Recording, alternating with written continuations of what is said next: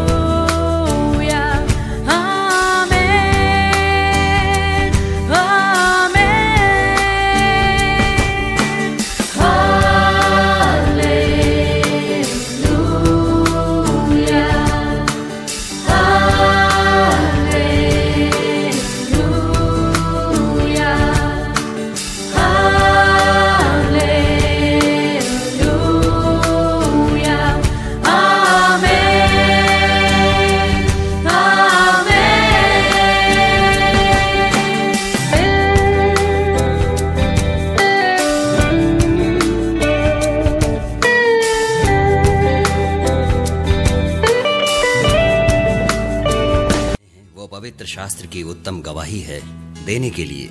हाँ, हमारे फल द्वारा जिस तरह से हम जीते हैं सारा संसार देखता है।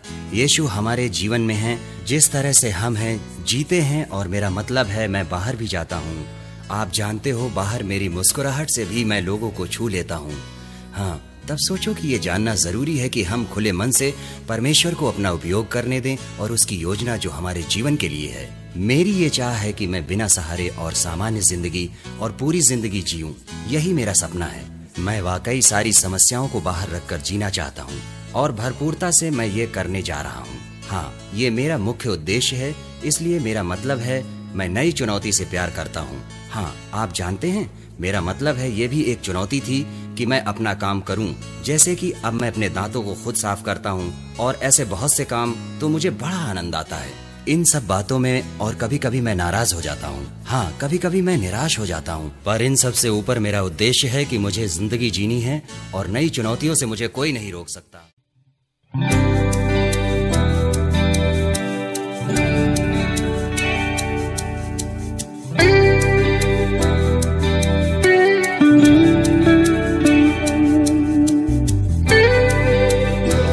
रुकावटों को दूर करने के लिए हमें पहले देखना है कि हम कहाँ हैं और रुकावटें क्या हैं।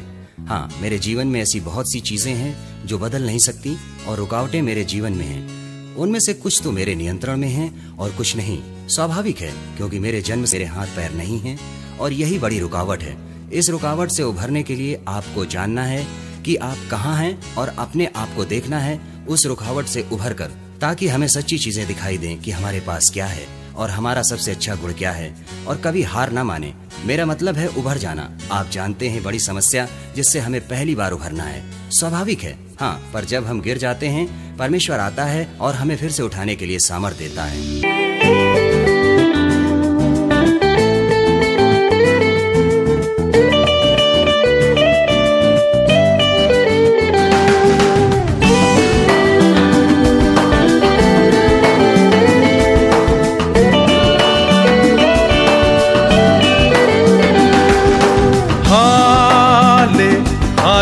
हालेलुया, हालेलुया,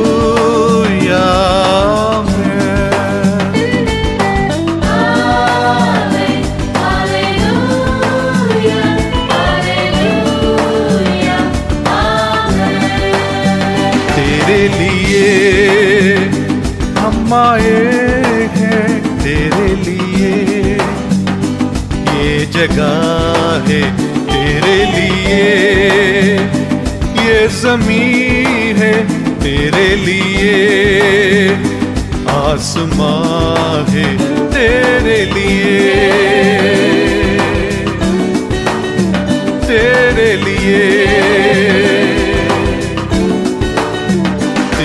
लिए हम आए हैं, तेरे लिए ये सुबह है, तेरे लिए रोशनी है, तेरे लिए ये समा है, तेरे लिए, तेरे लिए।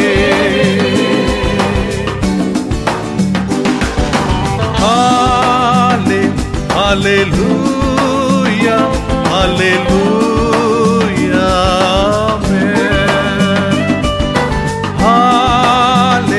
हालेलुया, हालेलुया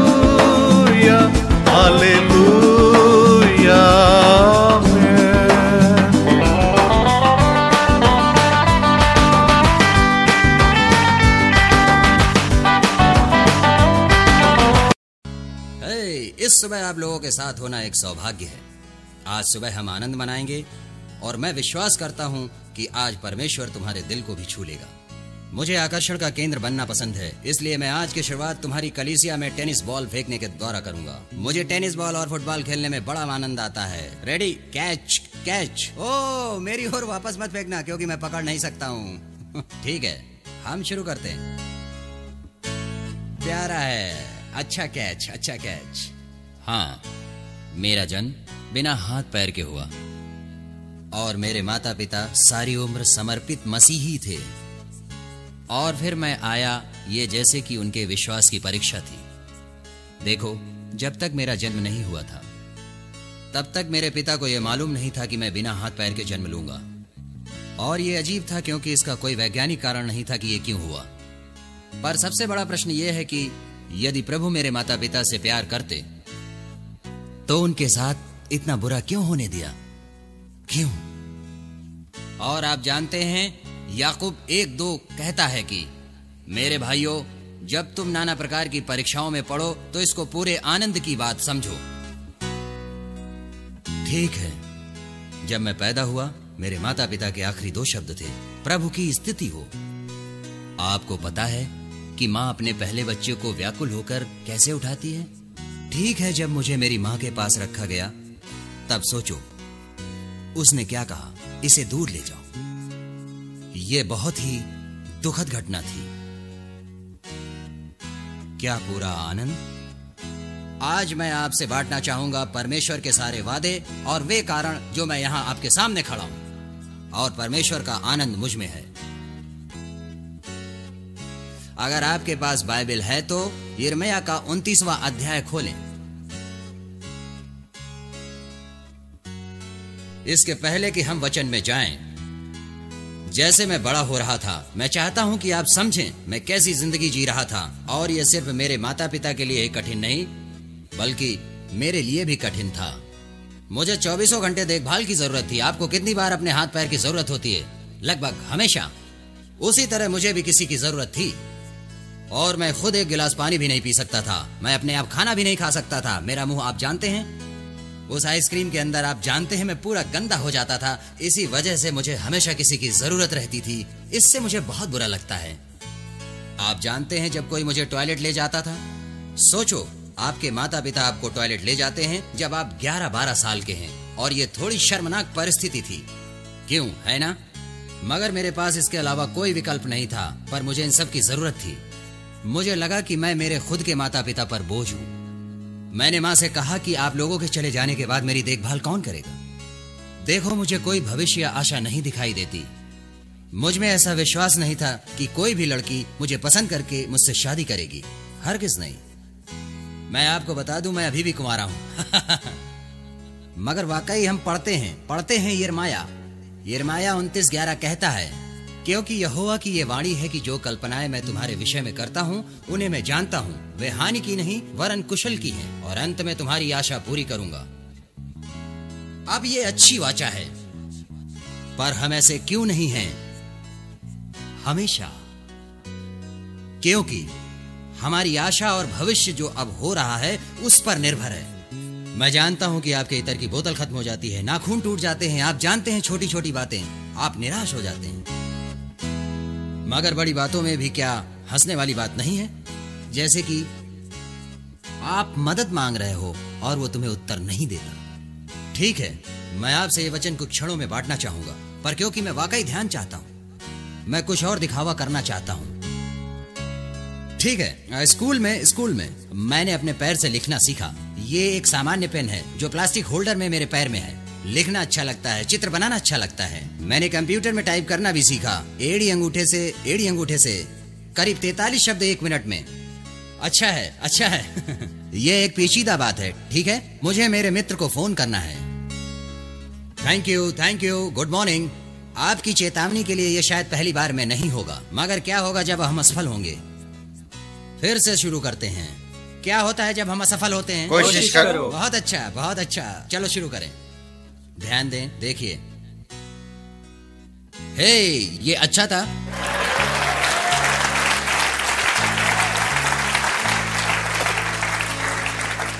जैसा कि आपने पहले देखा, मेरी व्हीलचेयर, मेरी मर्सिडीज। आप गोल गोल घूमना, आगे पीछे जाना, वाकई बहुत मजा आता है। अच्छा है। खैर ठीक है, वापस कहानी पे आता हूं। दिखावा बहुत हुआ। ठीक है, ये कठिन था, कभी कभी ये बहुत कठिन था, और ऐसी अनगिनत चीजों की सूची में जो नहीं कर सकता था, जो मेरे पास नहीं था, और मैं सोचता था कि मैं ही क्यों। जैसे कि मैं बाहर जाता था और लोगों की ओर देखकर परमेश्वर से कहता था, हे परमेश्वर, आपने इन्हें क्यों नहीं चुना? देखो, वो ऐसे लग रहे हैं कि वो इसे झेल सकते हैं, मैं नहीं झेल सकता। मैं कभी कभी कठोर हो जाता था।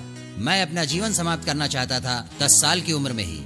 मैं कुछ नहीं देख पाया, लेकिन वो सब बातों में से जो मैं नहीं कर सकता था, आप जानते हो सबसे दुखद ख्याल क्या था?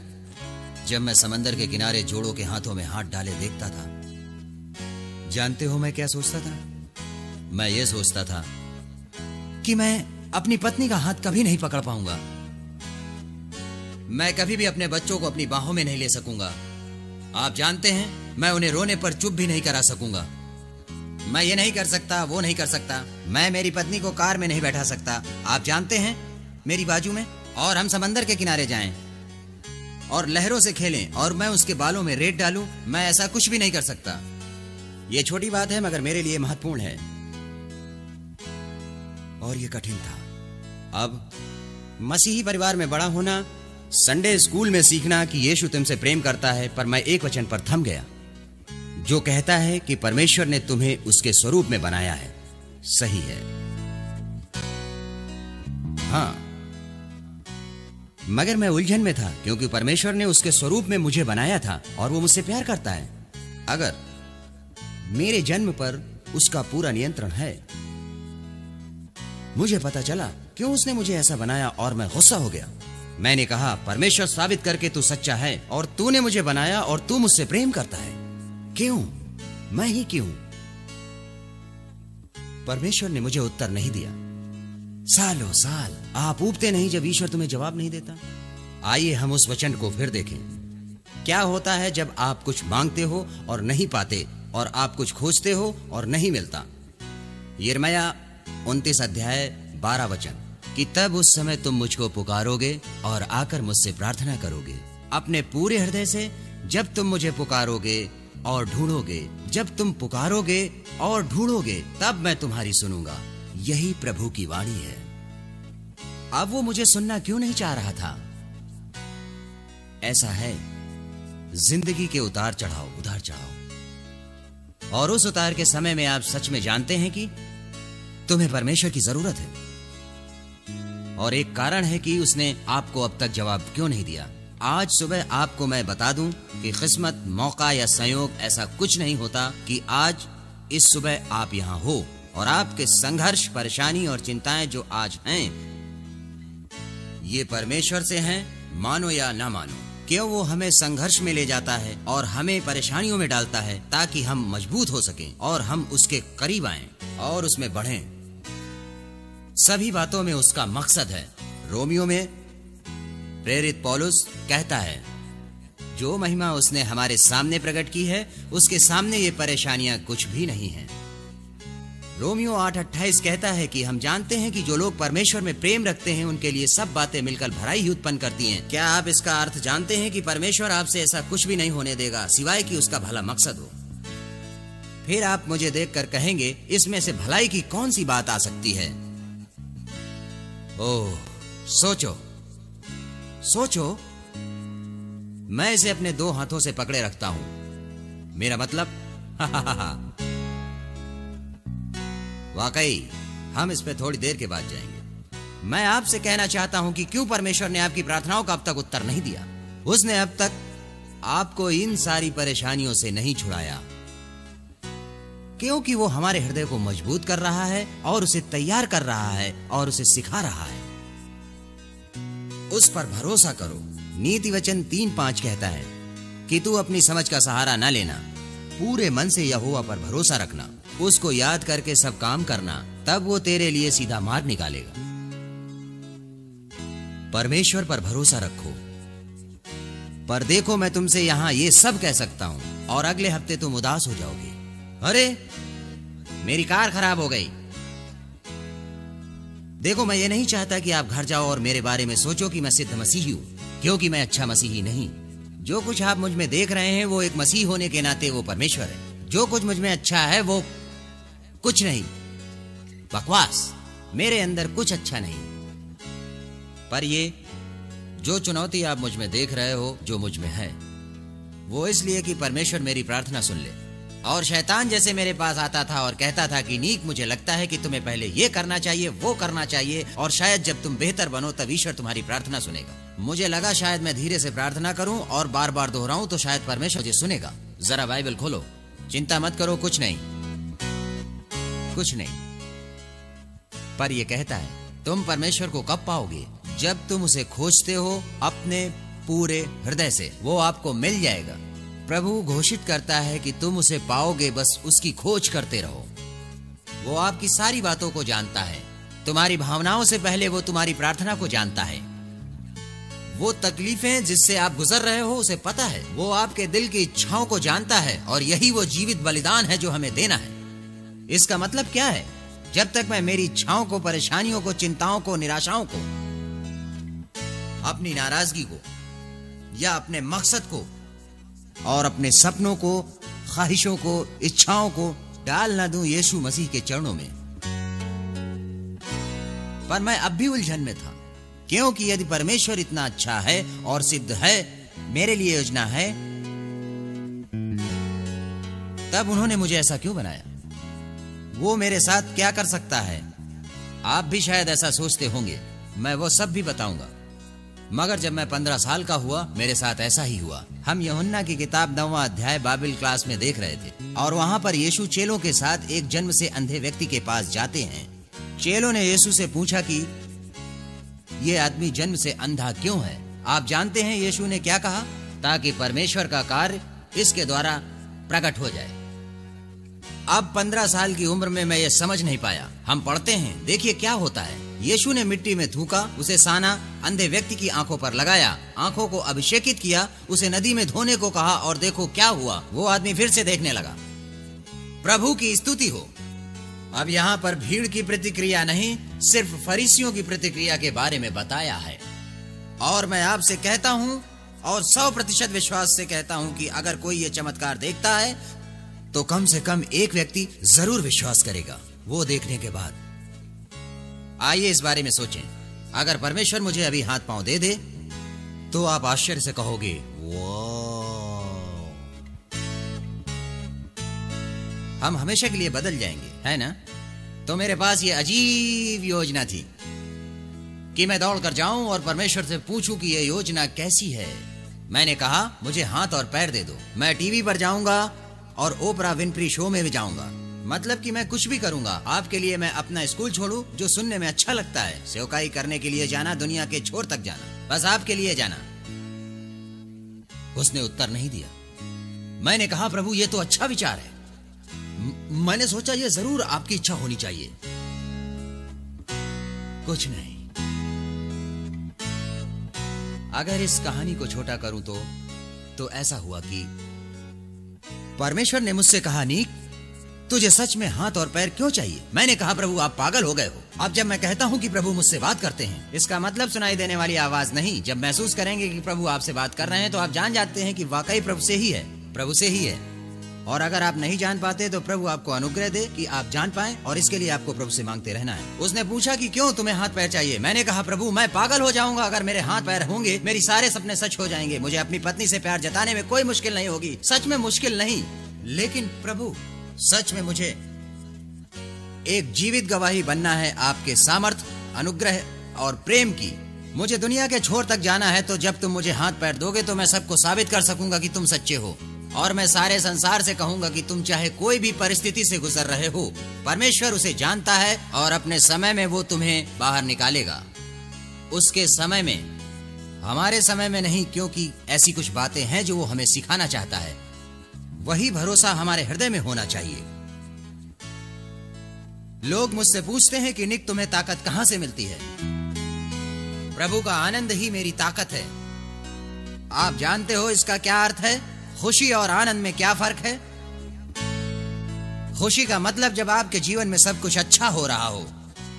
आनंद, आनंद, परमेश्वर का आनंद ये जानना है कि चाहे कुछ भी हो जाए, परमेश्वर आपके साथ है और आपको कभी नहीं त्यागेगा। वो तुम्हें कभी नहीं छोड़ेगा।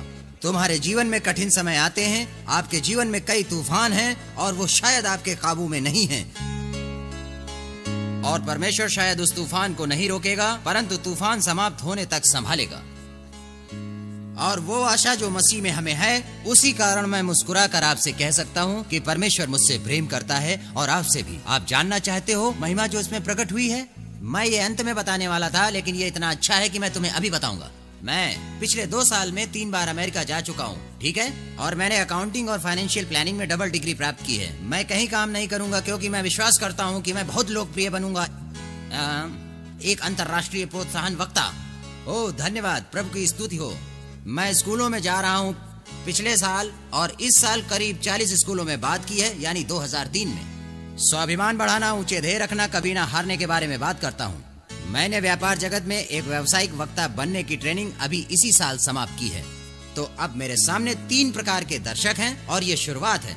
मैं छोटी उम्र में ही आर्थिक रूप से स्वतंत्र होना चाहता हूँ, इसलिए मैंने पिछले साल एक नया घर खरीदा और परमेश्वर ने मुझे एक बड़े निवेश में आशीषित किया। प्रभु की स्तुति हो। और अब मैं दूसरा घर लेने वाला हूँ और मुझे रियल एस्टेट में दिलचस्पी, दरअसल रियल एस्टेट में नहीं पर स्टॉक मार्केट में, ऑप्शन ट्रेडिंग में। मैं और क्या कर रहा हूँ? ओपरा विनफ्री शो में जा रहा हूँ। प्रभु की स्तुति हो। ये अलग बात है कि वो इसके बारे में अब तक नहीं जानती। सोचता हूं 1 हफ्ते पहले उसे बता दूंगा, पर यह जरूर होगा। पर क्या जानते हो वो अद्भुत आशा जो मसीह यीशु में है? आप जानते हो कि आप किसी चीज के लिए प्रार्थना कर रहे हो और वो शायद पूरी ना हो, पर यह अच्छी बात है कि अगर आप किसी चीज के लिए प्रार्थना करो, वो पूरी होगी अगर परमेश्वर की इच्छा है उसके समय में। ये जान लो, परमेश्वर की इच्छा और उसका समय नहीं है तो उसके पास आपके लिए कुछ बेहतर है। मैं आपको एक उदाहरण देता हूं। मुझे अनेक लड़कियां अच्छी लगी, हर साल नई लड़की, ये पागलपन है। लगता है कि यहां भी मुझे कुछ लड़कियों से प्रेम है शायद, और मैं सोचता हूं मैं उससे शादी करूं। वो बहुत खूबसूरत दिखती है और मैं जानता हूं कि मेरी पत्नी बहुत खूबसूरत होगी, बहुत खूबसूरत, और उसमें मसीह के लिए एक अद्भुत जोश होगा और जो जरूर सिद्ध होगा, पर मैं रुक नहीं सकता। हंसने की बात यह है कि कुछ समय तक एक लड़की मुझे अच्छी लगती है और फिर दूसरी, और मैं सोचता हूं कि ये क्या हो रहा है। और मैं परमेश्वर से प्रार्थना करता हूं कि परमेश्वर तेरे समय में तू पत्नी दे, पर मैं इंतजार नहीं कर सकता। पर क्या आप जानते हैं वो अद्भुत बात कि प्रेम में पड़ना कैसा होता है? और हम जो देख सकते हैं वो सिर्फ अच्छी बातें होती हैं जब तक शादी नहीं होती। सही है, पर मैं सिर्फ अच्छी बातें देखता हूं, जिससे जो अद्भुत प्रकटीकरण मुझे मिला कि आज तक जितनी भी लड़कियां मुझे अच्छी लगी हैं, वो सिर्फ आने वाले कल की झलक हैं। हेलो, सिर्फ आने वाले कल की झलक है। हेलो हेलो हेलो, कई प्रकार से है, ठीक है? भरोसा करो परमेश्वर पर। हमें क्या हो जाता है? ये मानव स्वभाव है। हर सुबह ऐसा नहीं होता। मैं उठकर कहूं कि प्रभु की स्तुति हो, क्या सुंदर सुबह है। मैं ऐसा नहीं हूं। मैं भी आपके समान जीवन जीता हूं। जिन परीक्षाओं में आप पढ़ते हो मैं भी उसमें पढ़ता हूं। मैं हर रोज परमेश्वर को अप्रसन्न करता हूं जैसे आप करते हो। यह प्रभु यीशु का हम पर अनुग्रह है जो हमारे पापों के लिए मरा, जिससे हम बचाए गए हैं। ऐसी कोई भी चीज नहीं जो हमें परमेश्वर के प्रेम और उसकी दी गई सेवकाई से अलग करे। मैं एक प्रोत्साहन वक्ता हूं और बच्चों को ऊंचा ध्येय रखने को सिखाता हूं। क्या आप जानते हैं कि मसीही होने के नाते हम आज का सपना देखने वाले होने चाहिए? क्यों?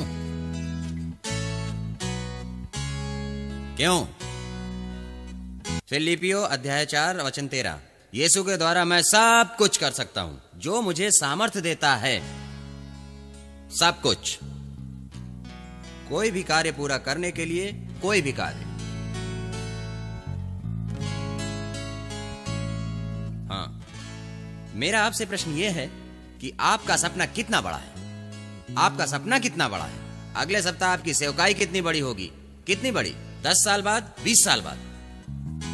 जब हम सेवकाई की शुरुआत करते हैं हम दो बातें गलत करते हैं। सबसे पहले, अगर मैं कहता हूं कि मेरा सपना और लक्ष्य एक वक्ता बनना है, अब हम देखना है कि मैं किस प्रकार का वक्ता हूं। अगर मैं 10,000 लोगों के सामने घबरा जाता हूं या मैं पृथ्वी के दूसरे छोर तक यात्रा करता हूं, सही सोचे तो ठीक है। अगर मैंने अच्छी तरह समझाया तो आप समझते हो, यही हम करते हैं। देखने के लिए हम कितनी दूर जा सकते हैं, हमारी काबिलियत कितनी है, हम क्या कर सकते हैं। नहीं, आपकी सेवकाई में अगर आपको सामर्थ्य देखना है तो आज से अपनी काबिलियत पर ध्यान न दें, पर आपकी उपस्थिति पर ध्यान दें। जब आप परमेश्वर के कार्य के लिए अपने आप को उपस्थित रखते हो कि वो आपके द्वारा अलग अलग सेवकाई से दुनिया के कोने कोने तक पहुंचे, तो सोचो क्या होगा, सोचो क्या हो सकता है। मैं आपको कुछ बेहतरीन बातें बताऊंगा जो होंगी, क्योंकि वो मेरे साथ हो रही हैं और ये सिर्फ शुरुआत है। और दूसरी बात जो हम सेवकाई में गलत करते हैं वो ये है कि मैं सेवकाई करने वालों को काफी ऊंचे स्तर पर देखता था, क्योंकि वो दुनिया के कोने कोने तक जाते थे जहां बीमारियां और गंदगी होती हैं। फिर भी वे कार्य करते हैं और वे इसके द्वारा प्रभु की महिमा करते हैं। तो मेरी सूची ये है, मेरी सूची में सबसे ऊपर सेवकाई करने वाले हैं, फिर प्रचारक और फिर संडे स्कूल टीचर, फिर आप जानते हो दादी और बच्चे, सभी क्रम में। देखो वो गलत है, परंतु अनजाने में हम गलती कर बैठते हैं। ये कितना गलत है। अगर परमेश्वर ने तुम्हें सेवकाई में कुछ करने बुलाया है तो आप अपने पूर्ण हृदय से सेवा करो। परमेश्वर आपको आशीष देगा, आपकी सेवकाई को मूल्य देगा और इतनी हद तक मूल्य देगा जिसकी कोई सीमा नहीं। आप जानते हो सेवकाई क्या होती है? एक अजनबी को मुस्कुराना, प्रेम। कुछ लोगों को सेवकाई का दान होता है, कुछ को प्रचार का, कुछ प्रार्थना योद्धा, माँ जैसा प्रेम देना दूसरे बच्चों को। यही नैसर्गिक सेवकाई है। इसके लिए प्रभु की स्तुति हो। सही मार्ग में आने के लिए परमेश्वर हमारी मदद करता है, हमें हमारी सेवकाई में रहने की याद दिलाता है। जब आप निराशा में सोचते हैं कि अब क्या होगा, प्रभु आप कहां हो? कभी कभी आप समझते हैं कि आप परमेश्वर से कितने दूर हो गए हैं, और कभी महसूस होता है कि आप परमेश्वर के मन में आखिरी व्यक्ति हो। क्योंकि मेरे साथ जो हुआ था, इसलिए मेरे सामने ये चुनौती आई कि मैं कुछ गलत कर बैठता था और आखिर में जाकर क्षमा मांगता था। मुझे बहुत अच्छा लगता था और मैं संत याकूब बन जाता था। मैं जानता था कि मुझे क्षमा मिल चुकी है, मुझे ये भरोसा था। और दूसरे दिन सोचो, नीक वही कार्य फिर करता था। शैतान मुझसे कहता था, क्या तुम परमेश्वर के संबंध के बारे में गंभीर हो? क्या प्रभु तुम्हारे जीवन का प्रेम है? परमेश्वर तुमसे ये नहीं सुनना चाहता, तुम उसे पहले ही नाखुश करके गाली दे चुके हो। वो झूठ है। जब तक हम धर्म के भूखे प्यासे रहेंगे, कोई भी परमेश्वर और हमारे संबंध को नहीं तोड़ सकता। क्यों वो ऐसी स्थिति बनाकर हमें चुनौती देता है? क्यों वो बार बार हमें चुनौती देता रहता है? पहली बात हम याद रखें कि हम उसके बिना कुछ नहीं हैं, और दूसरी बात कि हम दूसरों की मदद करें और उन्हें प्रोत्साहित करें। यही कारण है, ये हमारी अच्छाई के लिए है, ये महिमा है, यही महिमा है।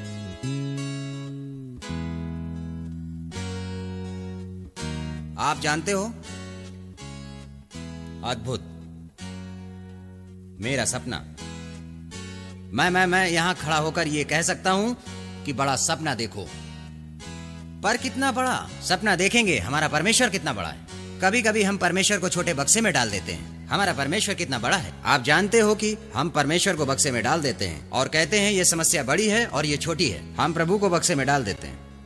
आप जानते हो कि हमेशा वो अपना सर बाहर निकाल कर कहेगा कि मैं यहाँ हूँ। वो खुद बक्से के बाहर कभी नहीं आएगा। आपको उसे उस बक्से से बाहर निकालना है। मैं प्रार्थना करता हूँ कि जैसे मैं मेरे परमेश्वर को बड़ा देखता हूँ, वैसा आप भी देखो, क्योंकि वो बड़ा है। मैंने स्कूल में बच्चों से पूछा कि तुम्हें ब्लैंक चेक की अद्भुत बात पता है? हेलो तुम जितनी चाहे उतनी रकम लिख सकते हो। तो बच्चों से पूछा कि तुम्हें कितना पैसा चाहिए? हो, मैं 10 लाख डॉलर लूंगा। ओके, ज्यादा क्या? ओके, कहता है 550 डॉलर, सॉरी 555 करोड़ डॉलर। मैंने कहा नहीं, और आखिर में किसी ने कहा अनगिनत। आप जानते हो अनगिनत क्या है? लड़कियां, तुम तैयार हो? शॉपिंग के लिए तैयार हो? अनगिनत, अनगिनत का मतलब है 1000 करोड़ डॉलर हर एक क्षण में। मैं जानता हूं। वो आप इन सब पैसों का क्या करोगे? आप 10 बार हार्ट अटैक से मर जाओगे। पर आप क्या करोगे? आपको जो कुछ भी चाहिए आप जाकर खरीद कर लाओगे। 10,000 मर्सिडीज, बड़े बड़े महल, जो चाहिए वो। कहोगे कि नीक सभी लक्ष्य और सपने आखिर में इन पैसों से पूरे हो जाएंगे। सही है, ओके। कहने के लिए सभी जो यहाँ पर बैठे हैं उनको 1000 करोड़ डॉलर हर क्षण में नहीं मिलेगा, पर आपको मिलते भी हैं तो कृपा करके मुझे फोन लगाइएगा। मैं जीवन भर आपका अकाउंटेंट बन जाऊंगा। हंसने की बात नहीं, मैं सच कह रहा हूँ। ओके, मेरे पास बिजनेस कार्ड है। किसको चुटकुला सुनना है? कोई मुझे हाथ देना चाहेगा? मेरे पास एक डॉक्टर है जो राह देख रहा है। मैं ऐसे ही मजाक कर रहा था।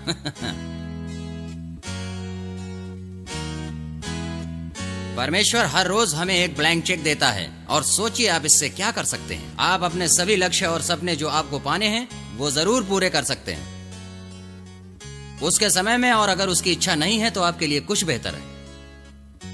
इसके लिए प्रभु की स्तुति हो।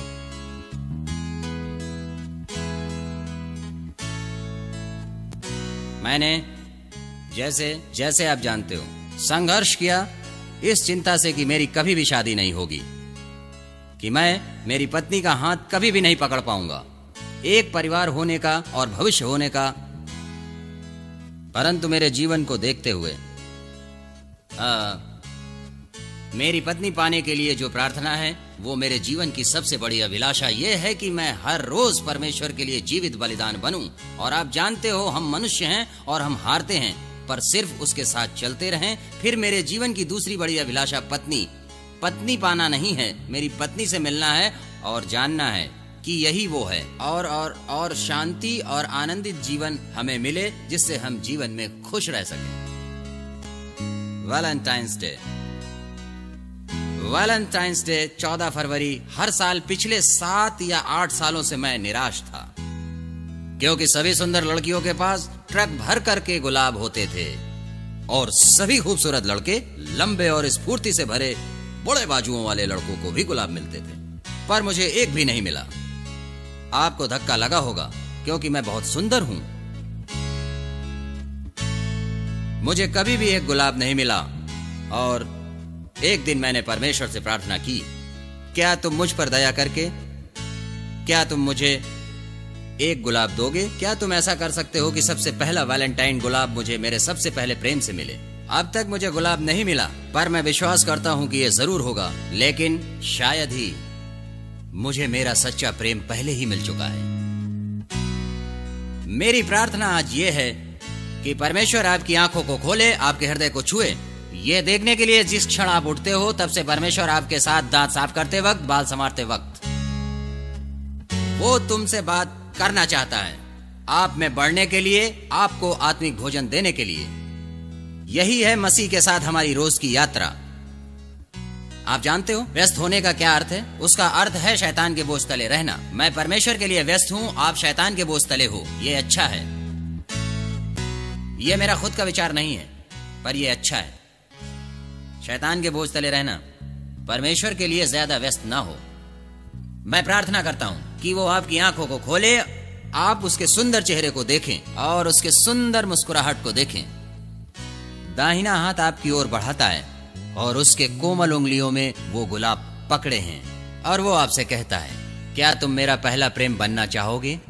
कठिनाई में क्या तुम मुझ पर भरोसा रखोगे? जब तुम्हें आराम चाहिए, जब तुम अकेला महसूस करते हो, परमेश्वर चाहते हैं कि आप अपना वैलेंटाइन डे उसके साथ मनाएं। वो प्रत्येक दिन आपके साथ बिताना चाहता है।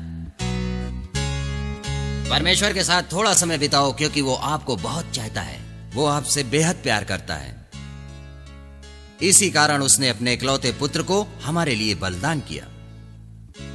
अंत करने से पहले मैं प्रभु यीशु के क्रूस के बारे में बताना चाहता हूं। मैंने मुंबई में 10 चैलेंज टीम को पिछले साल बताया। अद्भुत अद्भुत, प्रभु की स्तुति हो। आत्माओं को छुआ और मैंने अपनी बात खत्म की और तब एक पुरुष, बुद्ध अद्भुत पुरुष मेरे पास आया और कहा, नीक मेरे पास कुछ विचार हैं जो प्रभु से हैं। मैंने कहा ठीक है। उसने कहा, शरीर में हाथ पांव का ना होना बोझ है। कई बार आपका क्रूस उठाना बहुत भारी है। जब ये होता है, याद रखें आपकी सेवकाई और प्रभु यीशु के क्रूस को देखिए। और उसका दायां हाथ अब क्रूस पर है। निक आपके पास दायां हाथ नहीं है जो क्रूस पर खिले से ठोका जाए। आप देखिए बायां हाथ जिसे क्रूस पर ठोका गया है। निक, तुम्हारे पास बायां हाथ नहीं है जिसे क्रूस पर ठोका जाए। फिर उस पांव को देखिए जिसे क्रूस पर ठोके गए हैं। वो कीले से ठोके गए हैं। तुम्हारे पास पांव नहीं है जिसे कीले से ठोका जाए। प्रभु ने जिस रूप में आपको बनाया है, यह निर्धारित नहीं करता कि आप क्रूस पर चढ़ सकें, क्योंकि यीशु आपके लिए क्रूस पर चढ़े। आप यीशु के एक सीमित अंग हो जो बाहर जाकर प्रभु का सुसमाचार फैलाएगा, जैसा किसी ने सपने में भी नहीं सोचा।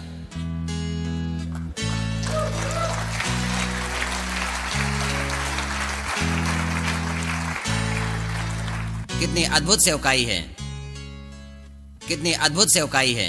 आपकी सेवकाई भी इतनी ही महत्वपूर्ण है। मैं दुनिया के करोड़ों लोगों से बात कर रहा हूं, लेकिन जरा सोचिए, वो एक आत्मा जिसके हृदय में आपने बीज बोया है, वो उतना ही अद्भुत है। उनके हृदय में एक बीज बोते हैं और उसमें संपूर्ण बदलाव चाहते हैं। नहीं, कई बार परमेश्वर चाहते हैं हम सिर्फ बीज बोएं, वो फल देगा। हमको परिणाम देखने की जरूरत नहीं है, परिणाम स्वर्ग में है। उसने पहले ही आशीष दिया है। अपने जीवन को आधा भरा हुआ देखें, ना कि आधा खाली।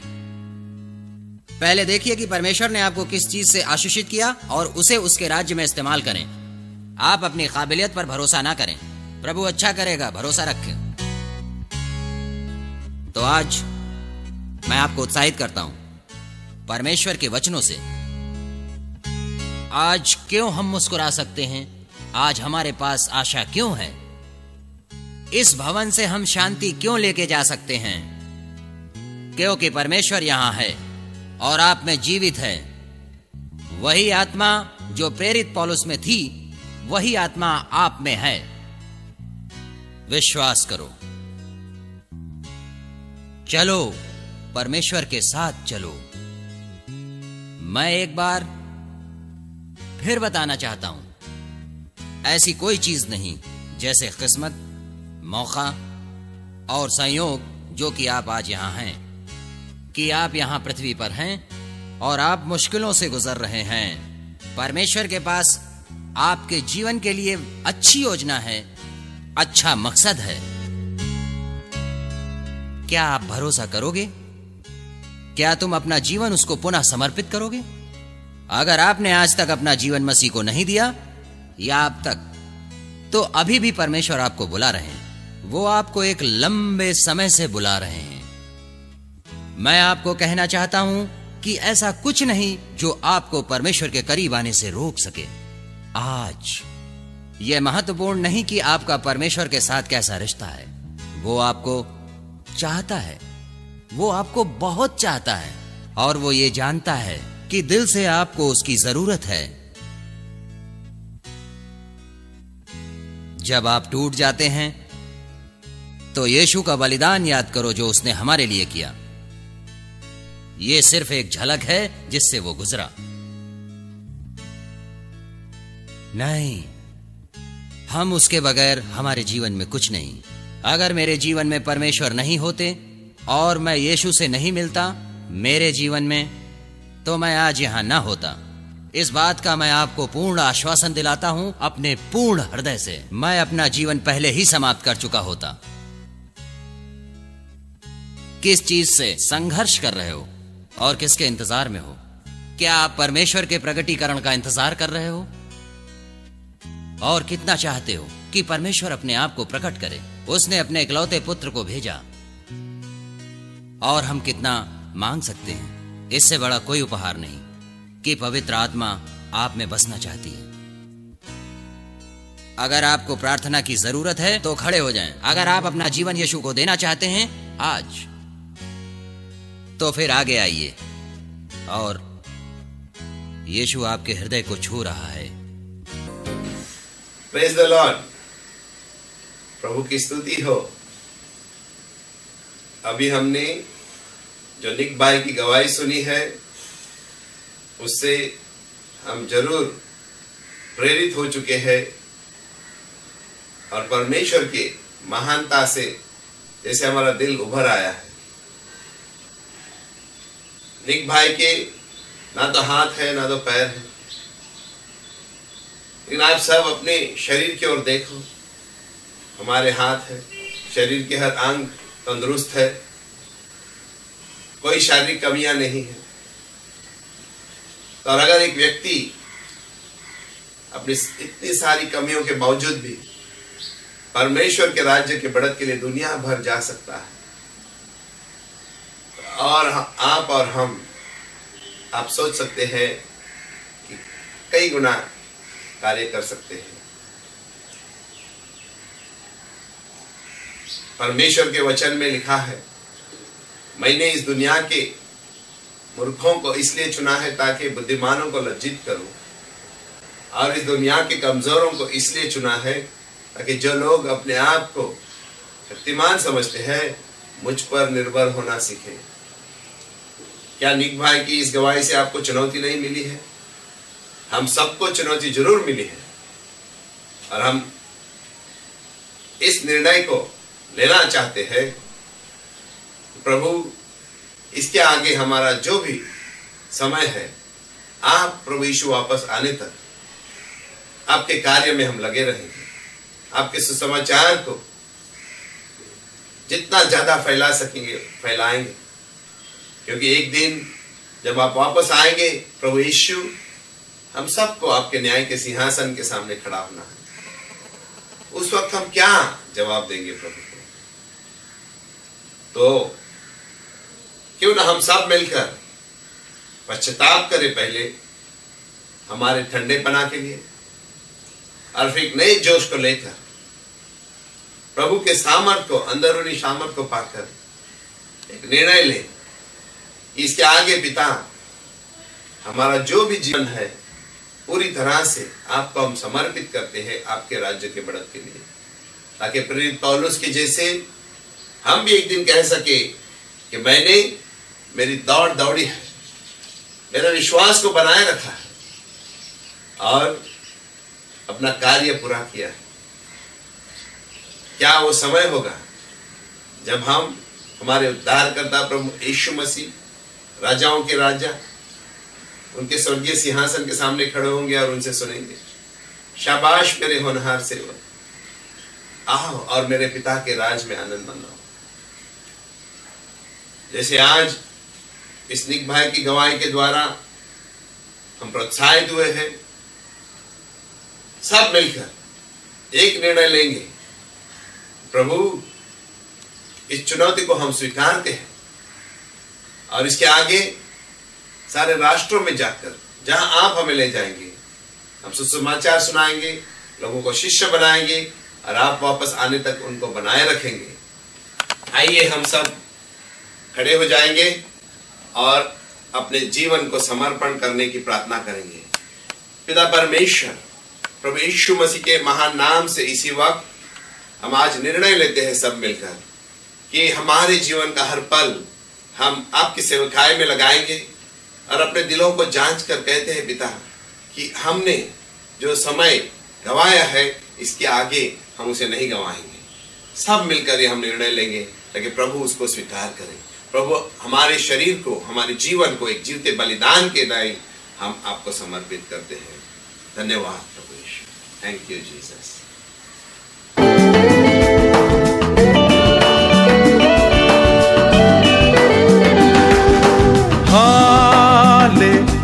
हालेलुया हालेलुया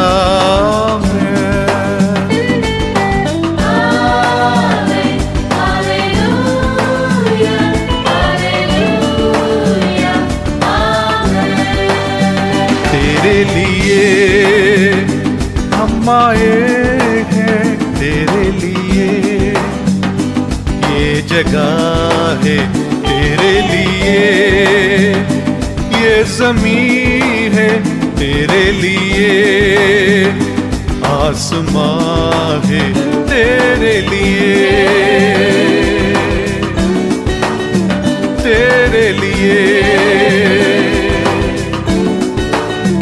तेरे लिए हम आए हैं, तेरे लिए ये सुबह है, तेरे लिए रोशनी है, तेरे लिए ये समा है, तेरे लिए, तेरे लिए।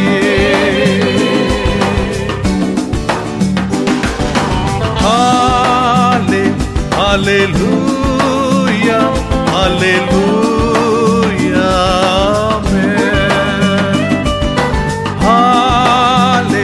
Hallelujah hallelujah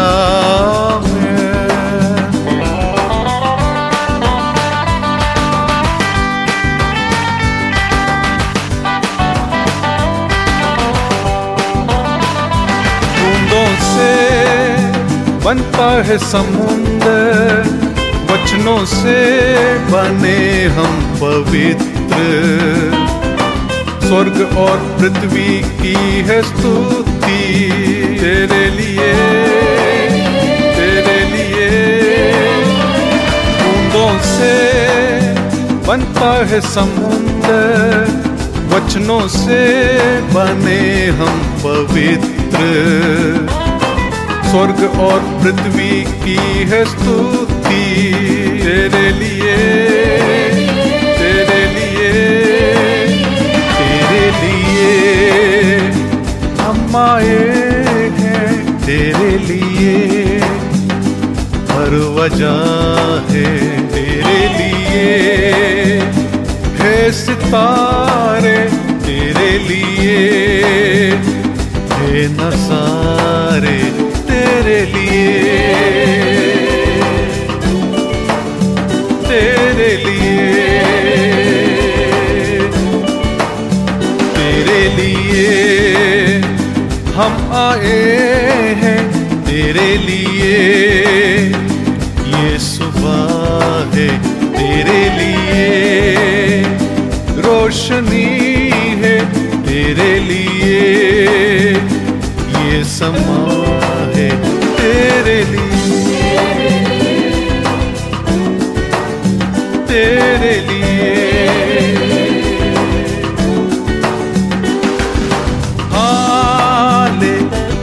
hallelujah hallelujah